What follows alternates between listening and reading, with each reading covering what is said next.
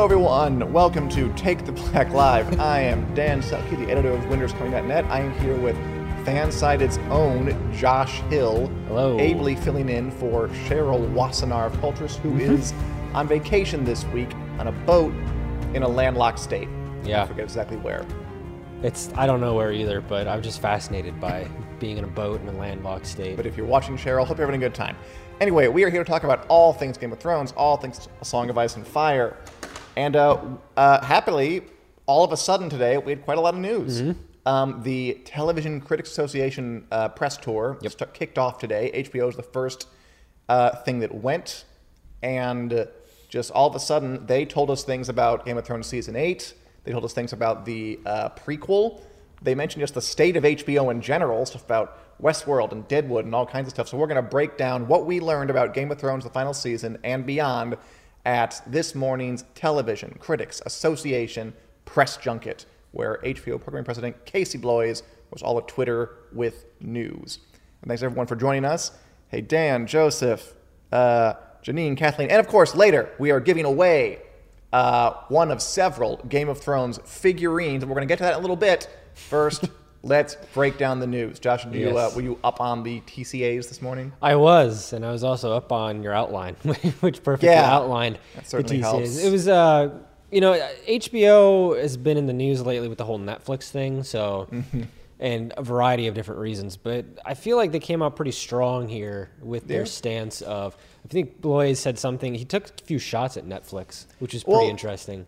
I think, when it comes to HBO and Netflix, I think Bloys didn't take shots at Netflix. He tried to downplay the non-existent raging war between HBO and Netflix, as he put it. Oh, it was all passive-aggressive. Because at one point, didn't he say, like, we're getting investments, we're not going to go to a point where we were losing quality control? Yeah. I'm like, that's a shot at Netflix. I thought that was, that's a shot, because it's like, Netflix, there's no way Netflix is paying attention to whatever, like, random B horror movie that's down there from some amateur indie, studio or something like that. So there's a lot of stuff on Netflix. And I interpreted that as a shot, being like, look, we're going to stay premium quality. We're not going to dabble in, just throwing a million things at you and seeing what things stick. Do we see that he actually called out, no one is asking us to take pitches of a Love Boat reboot with some Love Boat shade. See, another shot. Well, what happened is that AT&T bought HBO not too long ago, and there was this town hall meeting with the new guy in charge. His name is John Stanky, which isn't a funny name. If you laugh at it, you're immature. And he basically outlined the new strategy for HBO, which was, we're going to have you produce more content because we want more money. And Bloys said things like, we're still going to maintain our premium brand, but we're going to do it on a higher scale, which could explain some of like the Game of Thrones spinoffs they're making, that they are going to start making more content. But that made some people nervous and say like, oh, HBO's over.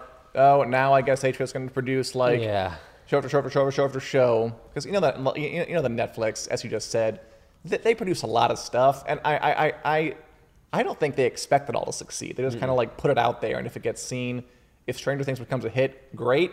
But that show could have just as easily slipped under the radar and no one ever found it. Yeah, but it's their formula is they're going to throw so much against the wall. Like Netflix, to their credit, have found the sweet spot of, this is the amount of shows that we can put on without losing money. And they hit the profit margin sweet spot to where they've got so much on there that it's impossible for them to lose money, but just enough so that they're not overspending. Although we have no way of knowing what the ratings are, because they don't have a Nielsen rating thing, and they're so against it for that specific reason, because they can make up whatever number that they want and say, oh yeah, we got 4 billion viewers on the first episode of season 3 of Stranger Things, when really maybe they're saying, over the course of the next billion years, 4 billion people are going to watch this. So we don't know what their exact formula is. But to their credit, they figured that out. HBO has been criticized before for not having enough. When Game of Thrones was going off, or when we heard a couple of years ago that Game of Thrones was ending, the narrative immediately became, oh crap, what's next? HBO doesn't have anything after this. They tried Vinyl. It didn't work. Yeah. They stumbled into Westworld. They're trying The Deuce right now. Yeah, The Deuce. So the narrative for HBO has always been, it's been Game of Thrones and then a giant question mark for what's after that. Sure. With the joke being, oh, they're going to make prequels, which they're making now. But I'm in favor of HBO going with more content. because I can see that being enough content, which is enough content to fill a void that Game of Thrones is going to leave, and they're not just letting that get sucked into the vacuum. They're actually filling that hole and riding that momentum into more shows and filling it with more quality, and not to the extent that Netflix is going, which is the easy trap to fall in and say, oh, they're just going to be Netflix now, which I don't think is true. Right, I don't think so either. And I'm not even sure people really. I mean, that's part of the thing people like about HBO, that they don't make all the tons of shows, and they do focus on quality, and that each show they really sell and put effort behind.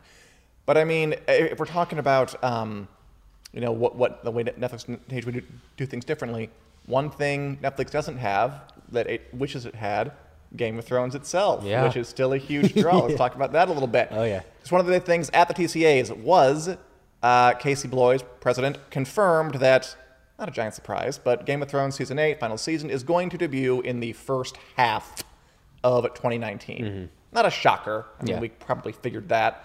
But still good to have it confirmed. We knew it was going to be next year. We didn't know exactly when. So now, January to June.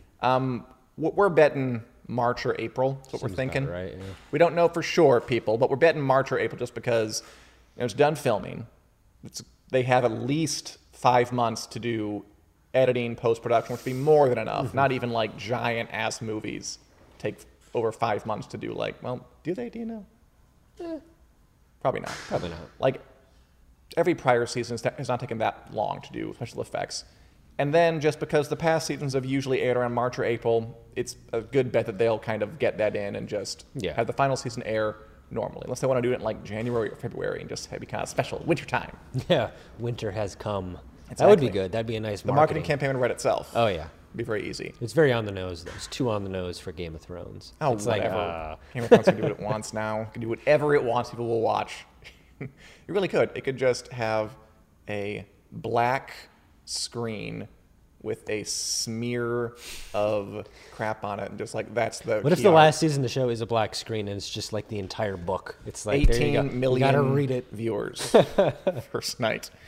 Anyway, that's happening. Well, that's pretty expected. Yeah. The thing we weren't quite sure of that he confirmed was the Game of Thrones prequel. So they're making this show, Age of Heroes, Long Night, no name yet, but set thousands of years before the current show. There was a rumor reported by the Belfast Telegraph that they were going to have this show filming in October, which is pretty soon, right? Yeah. I mean, we're talking about HBO becoming a more, nimble, content-rich network. The idea that they would be planning something that soon was a little surprising. Like, HBO takes its time a little more, finesses things. So folk were surprised, and it ends up they needn't have been because it's not true. Yeah. Casey Bloys said that the Game of Thrones prequel series that I'm just going to call The Long Night. What do you think of that? If you The had a Long name Night? for it. Yeah, I think it's a good name. Yeah. It's not. I mean, what are they going to call it? Game of Thrones, the prequel? Like, Two. Not The working Long Night, Game a of Game of Thrones in Thrones there. story. Not working Game of Thrones in there, I think, is super key because we all know it's a Game of Thrones prequel. Sure. And if people don't know that, then let them discover it on its own. Don't force feed another Game of Thrones thing. I get from the marketing standpoint and striking while the iron is hot to throw Game of Thrones in there, but you don't have to do that. We know it exists. I agree with you completely. I'm not sure they see that way. Like George R. Martin said that they're probably going to work the word Game of Thrones in there, and just but you're right. It does seem like kind of like it's beneath them almost. Like you don't need to put Game of Thrones in the title of a prequel to get people to watch it. But I mean, you see, it's like Star Wars, like Solo, Exactly. a Star Wars story, It's Rogue stupid. One, a Star Wars story. Like they want you to know what movie you are seeing, and I can see HBO going that way. I hope they don't. I hope they forge their own path with it. Yeah, but it's you possible. got to give the fan base a little bit of credit to say, look, they're going to know what it is. And again, let people discover it. Like, what's wrong with that? So even the books, like Game of Thrones is the name of one book, is it not? And it's like, I can see it on the poster, like they've got the big text of, the name of the show, and then up in right in the middle of the text in a really small font, it's Game of Thrones. And then it's the big text is the name of the show, but they're going to work that in there. I guess trademarking or whatever, but I just hope it's classy. By the way, great comments from people. Joseph wants a hot pie show. I've been advocating for that for a long time. Hot pie sitcom. I would love that. Mike J. Curtis wants GOT the first Sunday of January. Naturally, just get it out as quick as possible. And Dan Turton hopes in March or April, and I would totally agree with that. Anyway, before I went on this tangent, I was going to say that the Game of Thrones prequel show, Age of Heroes, is going to be filmed next year, not October, as Belfast Telegraph reported, which makes sense. So the old show will wrap up. They'll start production on the new show, and that probably means, you can tell me if I'm wrong, they'll have the new show debuting 2020, maybe late 2019. That's not bad. 2020, I think you could kind of starting the next decade with a new Game of Thrones. Yeah. My question is, because I don't know anything about this story as far as where it exists in the Game of Thrones chronology, is this going to be like a Better Call Saul situation where the deeper into the season we get, it's like, oh, we're starting to break bad, or we're going to start seeing characters maybe like the Mad King or something like that, or Ned. It's like no one will. It's that thousands of years before, so no one will be born for a long time. Oh, okay. Which is good and bad, good. right? I like that because that means it's a clean break. There's no chance of having a Kit Harington cameo. It cannot happen. I like it. Or a Ned Stark cameo.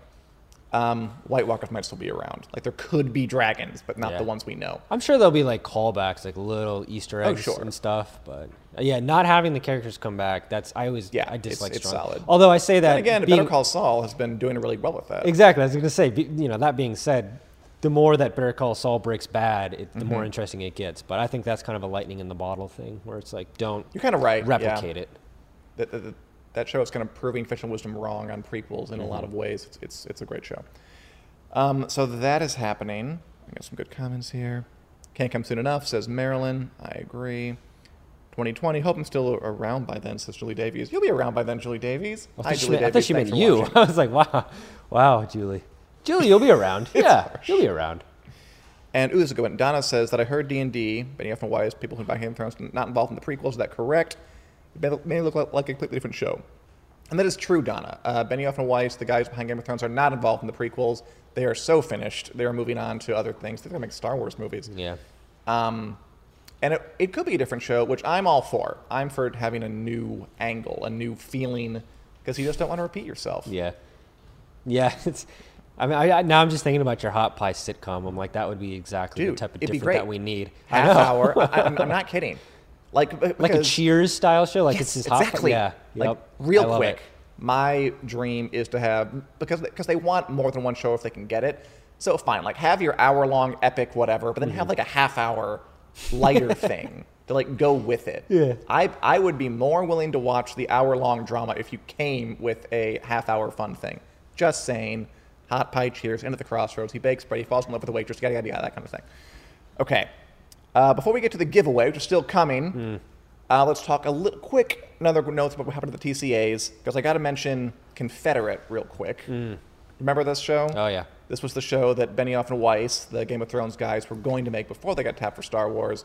It was going to be an alternate history of the United States, where the Civil War was fought to a standstill and slavery was still legal, and it caused a ridiculously big backlash, probably for good reason. And since then, they haven't really mentioned it. And somebody asked about it at the TCAs, and Blois just said, no change, everyone's very busy. Now, what's that say to you? It says to me that I think the show is on hiatus. Yeah, I don't think that show is making so dead. Which is good. Like, that was a very bad idea that didn't need to happen, and clearly it's not going to happen. So the problem with that is it's the same problem that I had with, did you see Detroit, the Catherine Bigelow movie? So it's a movie about the Detroit riots in the 1960s, and it's a really in-your-face, aggressive, take on real. It's very real. It's very raw. People getting beat. Yeah. But it's made by a couple of white people, and it's a black story, and it's very aggressive, and it's very violent, and it's impossible to see past who is making that art. So, and it was a very well-made film. I mean, Catherine Bigelow, she's a great director, and it was written by the guy who she did, I'm blanking on the movie now, but they won about Mark Bowl? Mark Bowl. The Hurt Locker? The Hurt Locker, movie. yeah. I remember, it's great. So it's impossible to get past the idea of this was created by these two people. Now, if it was a Barry Jenkins thing, I'd be a little bit more inclined to say, okay, I get where this is coming from, because it's not really their story to tell, especially, and that was a true story. Catherine Bigelow was telling a true story. This is like a fantasy where slavery still exists, told by a couple of white guys. Now, whether or not you take the creativity out of it, the optics, you can't get past it in this day and age. So the idea that this show isn't going to happen is a very good thing. And I think that they fell into Star Wars at the right time where they're like, oh, we're too busy with Star Wars. Sorry, we can't make this horrible idea that we had. Yeah, but I think they'll be busy for a while every single time Confederate comes up. Right. It's a complicated issue. I would talk more about it, but I see people who want to get to the giveaway. So Naturally. I think we're gonna get into it. Let's Although give away. One quick last thing. Are you excited for a Deadwood movie? Yes, Deadwood. I'm absolutely excited for a Deadwood movie. Great, cut it off there. Now that it's finally happening, fingers crossed. Okay. Well, I mean, it'll happen. It's this year they're making it apparently in October. Yeah, well, I'll believe it when I'm seeing it. So. Gotcha. Okay. Now that we've gone through the news, let's get to the thing some of you are probably here for. We're gonna give away one of 5 Game of Thrones action figures. Let's flash them up on the screen there. Shall we, Richard? Oh. There we go. Oh, those are cool. So, thanks to fun.com, partners at fun.com, we are able to give away one of these 5 figures. We got 5 to choose from. We got an Arya 11-inch statue, valued at almost $200, the most expensive one on this little list. We got a 8-inch Brienne statue, valued at $20. I feel like I should say this just in case. So some of these do vary, but they're all, fun take-home items. We got a Jon Snow bust from Battle of the Bastards, 6 inches, valued at $100. Pretty cool there. We got 2 Daenerys statues. One 8-inch, that kind of figure on the right there, for $30, and a second one of her lounging with Drogon, 9 inches front to back, valued at $90. And you fine viewers could have one of these mailed directly to you. And here's the way it's going to work. When we do a giveaway, I am going to ask a trivia question about something related to Game of Thrones or A Song of Ice and Fire. You guys are going to email your answers to dan.selcke@winteriscoming.net. Richard, could you put that in the comments? Thank you. Okay, so I'm going to ask a trivia question, and you're going to email your answers to that email address, dan@winteriscoming.net. The first person to get the correct answer, I will write back, say congratulations, ask you which one you want, which of the figures you want, ask for your address, and then it will be mailed out to you. Congratulations, preemptively. But you got to get back to me within 24 hours with your selection, or move on to the person who gave the answer second fastest, third and fourth, and so on until I get something I can use. All right. So to win one of these beautiful figures from fun.com, you got to answer the following trivia question. Okay. In the Song of Ice and Fire novels, what is the name of the chess-like board game Tyrion Lannister plays during his travels in Essos? In A Dance with Dragons, Tyrion's going to Essos. He leaves King's Landing after killing his father. He travels. This is not in the show, but he spends some time playing this kind of Westerosi version of chess, basically. And George R. R. Martin goes into some detail about it. What is that game called? It's a big hit in Essos. A bunch of different people play it. It involves little pieces, elephants, dragons, yada, yada, yada. What is the name of the chess-like game Tyrion Lannister plays in the Song of Ice and Fire novels after he leaves King's Landing following the death of his father on the toilet? Give the answer to that question. Email it to dan.selcke@winteriscoming.net. I see some folk already know it, but you got to email me. Mm-hmm. And just as a final precaution, unfortunately, this is only available to U.S. Citizens or people in the U.S., not citizens. If you live here, we can mail it to you. And we thank fun.com for letting us do this. All right, and now, after that's done, I'd like to bring on fan-sided zone Josh Hill for a continuing series that we call A Song of Dan and Josh. Yes. Where the two of us go through every chapter of the Song of Ice and Fire novels, mining them for insights. What makes them work? Oh, yeah. What doesn't make them work? Are they good? Are they bad? How does that happen? I've read all the books multiple times. Josh has never read the books. First time through the books. You'll get to Kvass eventually, in a long-ass time from now. And let's get to it. Let's do it. Today we covered Eddard 15, the final Eddard chapter. Spoiler alert, we'll ever get. Too bad. And Catelyn 9. Yeah. So Eddard 15, pretty simple. He's in a dungeon. He's in the Red Keep. He has a talk with Varys. Maybe I shouldn't have told you this is a final Eddard chapter. If you had just read it, would you think it's the final Eddard chapter? Probably not. I would think that he maybe had some more story to tell or something like that, or maybe to toil away. Maybe we would have more his perspective of like the execution, and then we would flip to another character for the execution. So I wouldn't have seen this as his final chapter, which almost works because it is a very sudden death. So the fact that we don't have some nice little send off where it's like, and then he walks to the executioning stage, right, and that was Ned. It's just like he's doing this thing, was Ned. and then it's done. So we have no idea that it's coming. So I feel like that's almost fitting in the way that his story has gone so far. Fair enough. I mean, because the chapter is like an interstitial thing. It like ends with kind of Varys giving him this choice. Yeah. Like, do you want to, confess your crimes, which is a lie, and say that Joffrey is the true king, which is a lie, and just lie your ass off in order to save your life and the life of your daughter, or do you want to, hang on to the truth and surely be killed? Yeah. Which is kind of his dilemma. Yeah, and usually when like you get these questions asked, you get you get an answer. You get an answer, and that would imply there's another chapter, but not from Ned's perspective. Exactly, and that like implies that there is maybe another chapter here. Which again, the suddenness of it just ending is, and also it gives it. I mean, I don't know how it all plays out in the book. I mean, we know how it goes in the show. Well, it's the same. But from the standpoint of it's all spiraling out of control, like he's made his decision and now you're out of his head and there's no rationalizing it. It's just like you're completely on the outside watching him toil away as he's made his decision and there's nothing to change all the things that are going on around him. So to take us out of his head and make us watch as he just goes down this dark hole of death. That's dark hole of death, very evocative. And we'll see that soon enough. Julie says it was complete shock that Ned actually got the chop, which, I completely sympathize with that.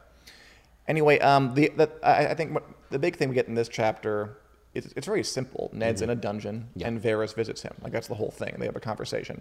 What do they talk about, Ned and Varys? Who comes in disguise again, by the way.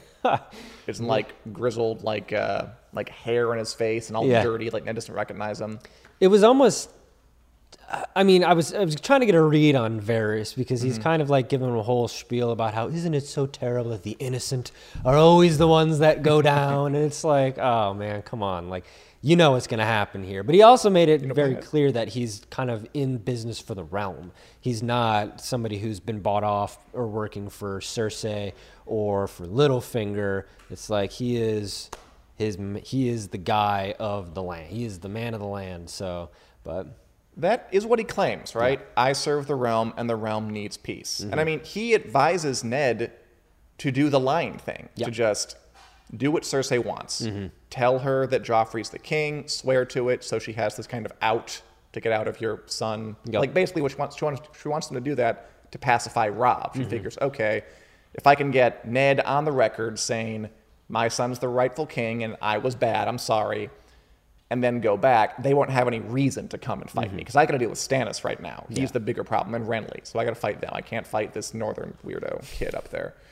So that's what she wants, and Ned doesn't want to do that because he likes the truth. He's into the truth. And Varys says he wants to do that for the good of the realm. Do we buy that completely? Because I mean, we also know we've seen him conspiring in this book with Illyrio Mopatis, who is the one who's kind of grooming Viserys and Daenerys to take over. And we know at the end of the day, he actually wants a Targaryen restoration. So is he bluffing here? Is he just so deep into the role of... Or perhaps he's like playing a kind of role that he knows Ned will respond to. Yeah, that's the way I interpreted it, which is why he kind of gave him that spiel about, oh man, isn't it so awful that everybody who tells the truth just gets a bad rap, which is true. Like he's not necessarily twisting the truth there. He's being very honest. It does work. I mean, it does, Ned does end up lying. It doesn't do him any good. But...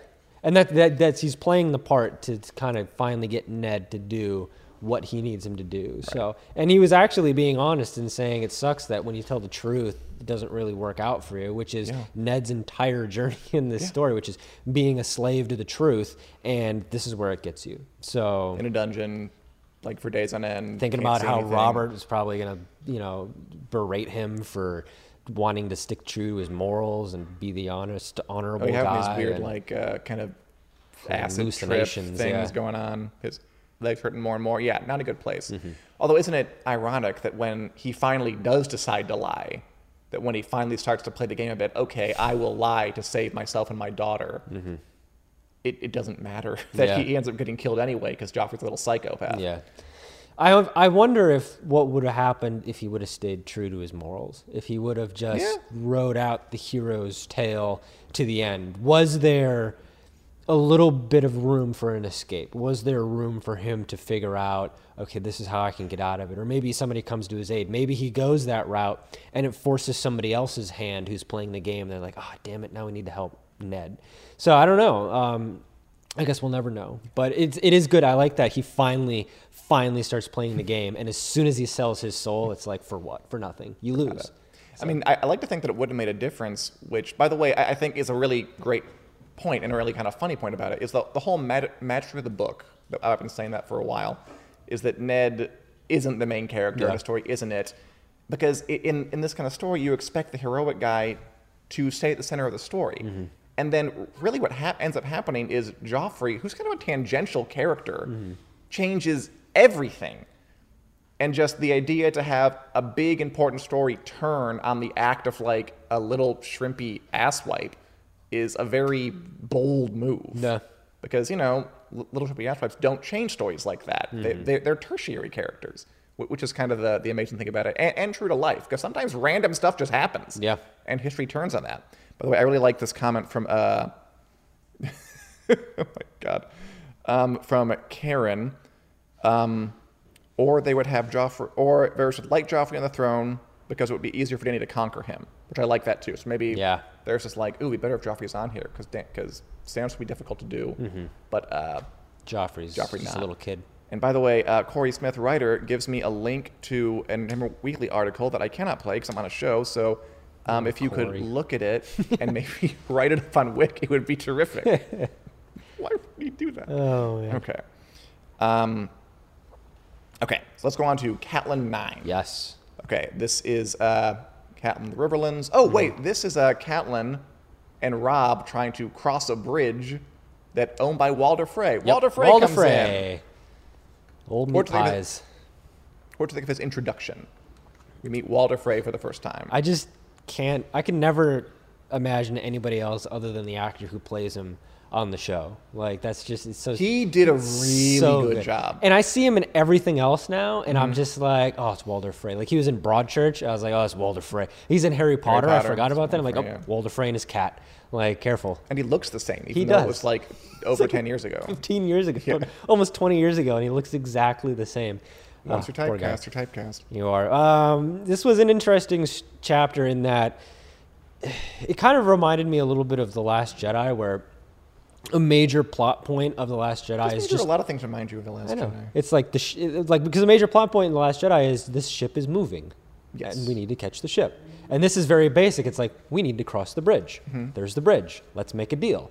And like, it was just there's not a whole lot that goes on, but there's so much that happens. And that's, again, a lot of these chapters are like that, where they seem minimalist, but there's just packed with a ton of stuff.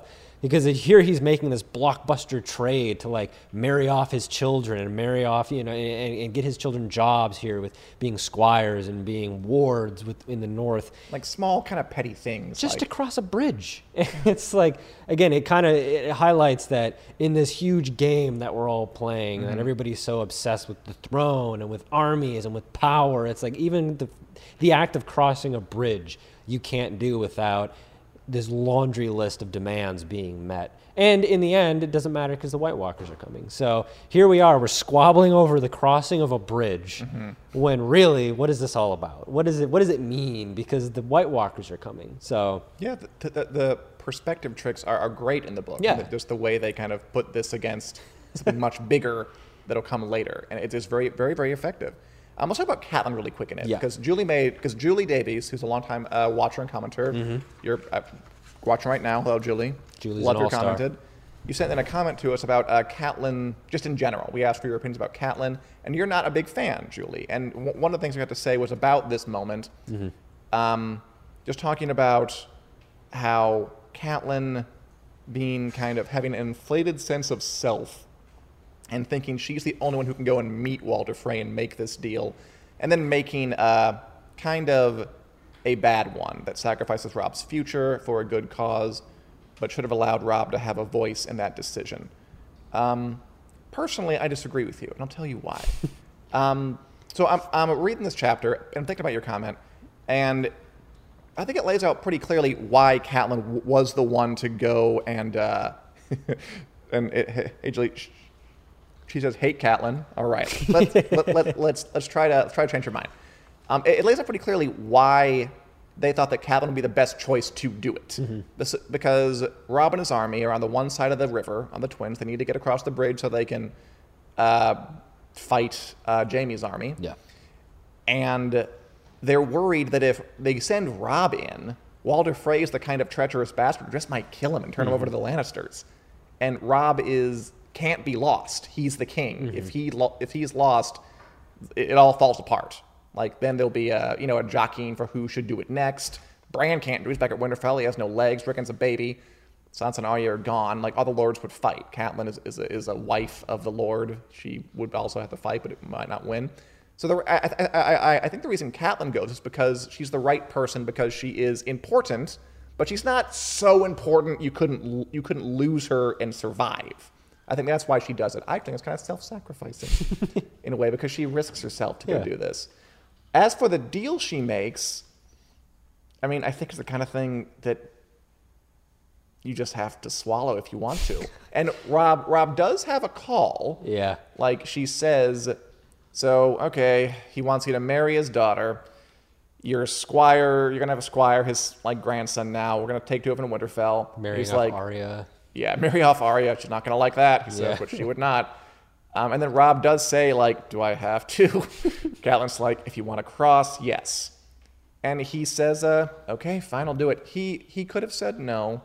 It was a difficult choice. I don't think it was the wrong choice. No, I agree. I think it was the right choice to make. And I wonder if it was Catelyn, not even specifically just Catelyn, but this plan, I don't know if we necessarily had to stick to it. So we can agree at the time to be like, all right, fine, we'll do all these things. You can hire the squire, we'll marry this off. But how attached are they to seeing the deal through? I understand that there's the loyalty and the bond and everything like that, but it's not like Walder Frey is a Santa Claus. They're not betraying the world's most beloved man here. It's Walder Frey. No. So I was reading them make the deal, but in the back of my mind, I was like, well, first of all, Arya is not going to go for that. So right there, the deal's busted a little bit. Right. Yeah, there's no way in hell she's going for that. She'll run away if she has to. Yeah. Or she'll find some really creative, smart way to get out of it. Rob, she'll stab somebody. Yeah, Rob, whatever. I guess he can go with it for then. But then he's kind of like almost a Robert Baratheon in that way, where it's like, is he really going to be loyal to his wife? Is he really going to do this? He's going to run around, and you're almost creating a problem. History is repeating itself, and you can kind of see why Robert and these kings are kind of the way that they are, because it's like, well, they have to make these deals that they don't want to make, and then they think that they can run around on this. So I didn't think that the deal would last. I didn't hate Catelyn for making it. I think it was the only move that they could have made. What were they going to do? They were just they were kind of out of options. So I agree with you, but I do think there's a big hole in your argument that Julie points out, that Rob does end up going against his word, and it does not work out well. He marries somebody else, and then Walder Frey murders them all. Yeah. So I would give some side eye to the idea of, we can just ignore it. Yeah. He tried that. It didn't work. Yeah. Very, very poorly. Yeah. All right. Well, I mean, and to Julie, I'd say that, yes, it did not work out. But I think the great thing about this series is that you just can't see that far into the future. Yeah. That this gamble ends up working out. They get across the bridge. They capture Jaime Lannister. They defeat Tywin's army. They send off Roose Bolton to lead that. What doesn't work out later is Rob, and we'll talk about it when we get to it, decides, I want to marry this girl instead, and does that. So Catelyn commits them to this, and Rob agrees to this. In the long run, it doesn't work out at all. In the short term, it works out better. But in the long term, I don't think you can pin it all on one person. I think, like a lot of things in this series, there's a lot of different kind of tributary causes that flow into a bigger river. Yeah. Which I think is rich and neat. And I will talk about your comment soon, Julie, because there was more to it. But first, I just want to really quick just say, I love the descriptions of Walder Frey in this. I think he's just a very vivid character, jumps right off the screen, or the page, rather. Just, the descriptions are great. Like, Lord Walder was 90, a wizened pink weasel with a bald spotted head, too gouty to stand unassisted. And, like, the first time we see him, he's, like, ordering around his kids and grandkids. He has this running theme of, like, he's always talking about, like, I have this one son. He's going to be Lord. Oh, I'm not dead yet. I'm going to live just to spite him. Which is just, that's Walder Frey. Yeah. He's that kind of guy. He will outlive you into his hundreds, not because he wants to live, because he just doesn't want you to be happy. Like that's Walder Frey's character in a Thurmond. nutshell. He's the Strom Thurmond of Westeros. Walder Frey is the Strom Thurmond of Westeros, absolutely. So I love that aspect. He has like this 16-year-old wife, even though he's 90, and he's like, she's just for me. Like, it's so gross, but you remember that. You remember him. He definitely stands out. And there also this one bit where, okay, so on the one page, he talks for like literally a page and a half, just like rambling about how put upon he is. And I kind of like to think that was Martin's way of like putting us in the mindset of Catelyn, just in showing us how patient she would have to be. Like, okay, he's still rambling. He's rambling. He's got to sit here and just kind of smile pleasantly until he's finished. I wonder if this book came out today, if we would have a whole bunch of think pieces about how Walder Frey is Donald Trump. Oh, we absolutely. You know you would. If season 3 came out a few years later, we would have. Yeah, I was seeing that parallel a little bit when I was reading this, because he's just sitting there rambling, and it's always like, talk about wanting to outlast just despite, and like he's the guy, he's the man, and it's all this kind of stuff. And I definitely got that parallel, which again, I guess kind of goes back, because we've talked about this multiple times with George R.R. Martin. Is this him replicating this part of history, like with the Dothraki? Is that an interpretation of Native Americans and indigenous people and stuff like that? So it's just it's funny how the book came out in 97. We were already comparing it to things that had happened in history, and here we are in 2018 talking about the book, talking about how these characters, this connects to this person, this connects to that event, this is that. So it's timeless classic is a very haughty thing to kind of throw out there, but it is kind of like a timeless thing where it's like different eras. We're connecting the literature to real world things, and I think that's that's a testament to how well George R. R. Martin put this together with the themes and everything like that. And it's just a cool little. Oh no, I definitely think there's a timelessness quality to it, and that I think the proof of that is that you compare Walder Frey to different people when you read it. Yeah. Like, he's Bushing one time, he's Cheney another time, he's Trump another time. Just the characters who are written just to be kind of themselves have a timelessness that just will span whenever you need them to. Like, if you're not trying to make an allegory for something, it'll be an allegory for everything. Yeah. Oh yeah, is the kind of way I'd put it. Okay, let's end with some more discussion of Julie's comment, because it was really, really good. Julie, I'm serious. I really enjoyed reading your comment. It was fantastic. And you're still arguing on here. He wanted to get across the bridge, didn't understand to think of the consequences. And no, he didn't. But I would argue that he did, as king, know he was going to have to assume some responsibility. But you're right, Julie. What you pointed out mostly was that you didn't like Catelyn for the biggest reason was her treatment of Jon, which I do agree is the biggest black mark on her character. I mean, here's a woman who's married, probably as a teenager, like late teens, to Ned, and then she doesn't know him. He goes up to war because it's one of those arranged things. He comes back, he has a baby, like, it's my best, we're going to raise it. She's like, oh, okay. And just hates him, like, and doesn't make a huge secret of it either. Yeah. Like, it's pretty upfront with, I do not like you and wish you were gone. It's rough. It's very hard on Jon. But I guess where I can still find me a like Catelyn is I don't think that one black mark in your character is your whole character. No. I think she has other things that she does very well, other good qualities. But yeah, I fully acknowledge it's a horrible thing. That's a terrible way to act, and it didn't do any good for anybody, especially Jon. But I can still look to her better qualities and say, on the whole, she's someone I want in my corner.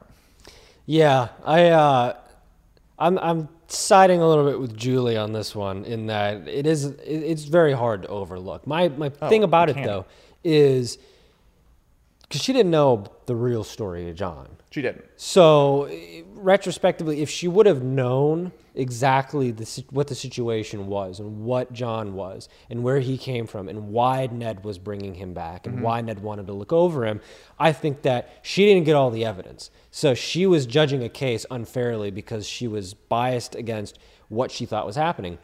Ned comes home with a bastard child. Ned got it on when they were married and lived outside of that marriage. So naturally, that's going to make her mad, and that's going to pit her against John. Whereas if I think she would have had all the facts, I think if she would have known where he was coming from, then if she reacts the same way, I'm completely out on Catelyn. I'm like, come on, you can't do that. But I think I'm going to give her a retroactive benefit of the doubt in that she didn't know the full story. I want to say that if she would have known the full story, she would have had a different reaction. But I can see why people are out on Catelyn because there are black marks, then there's this, and this is a very hard one to look past. But I agree with you in that there's other qualities when you're looking at it, when you have the God view of everything that she did, you have to take everything into account, and that's you can't just let one bad thing spoil everything. I mean, one really bad thing. I mean, that's a whole discussion though. Like, why didn't Ned tell her? I mean, that's something we can talk about maybe a little later, because that's a whole other talk. I'm not really entirely sure why.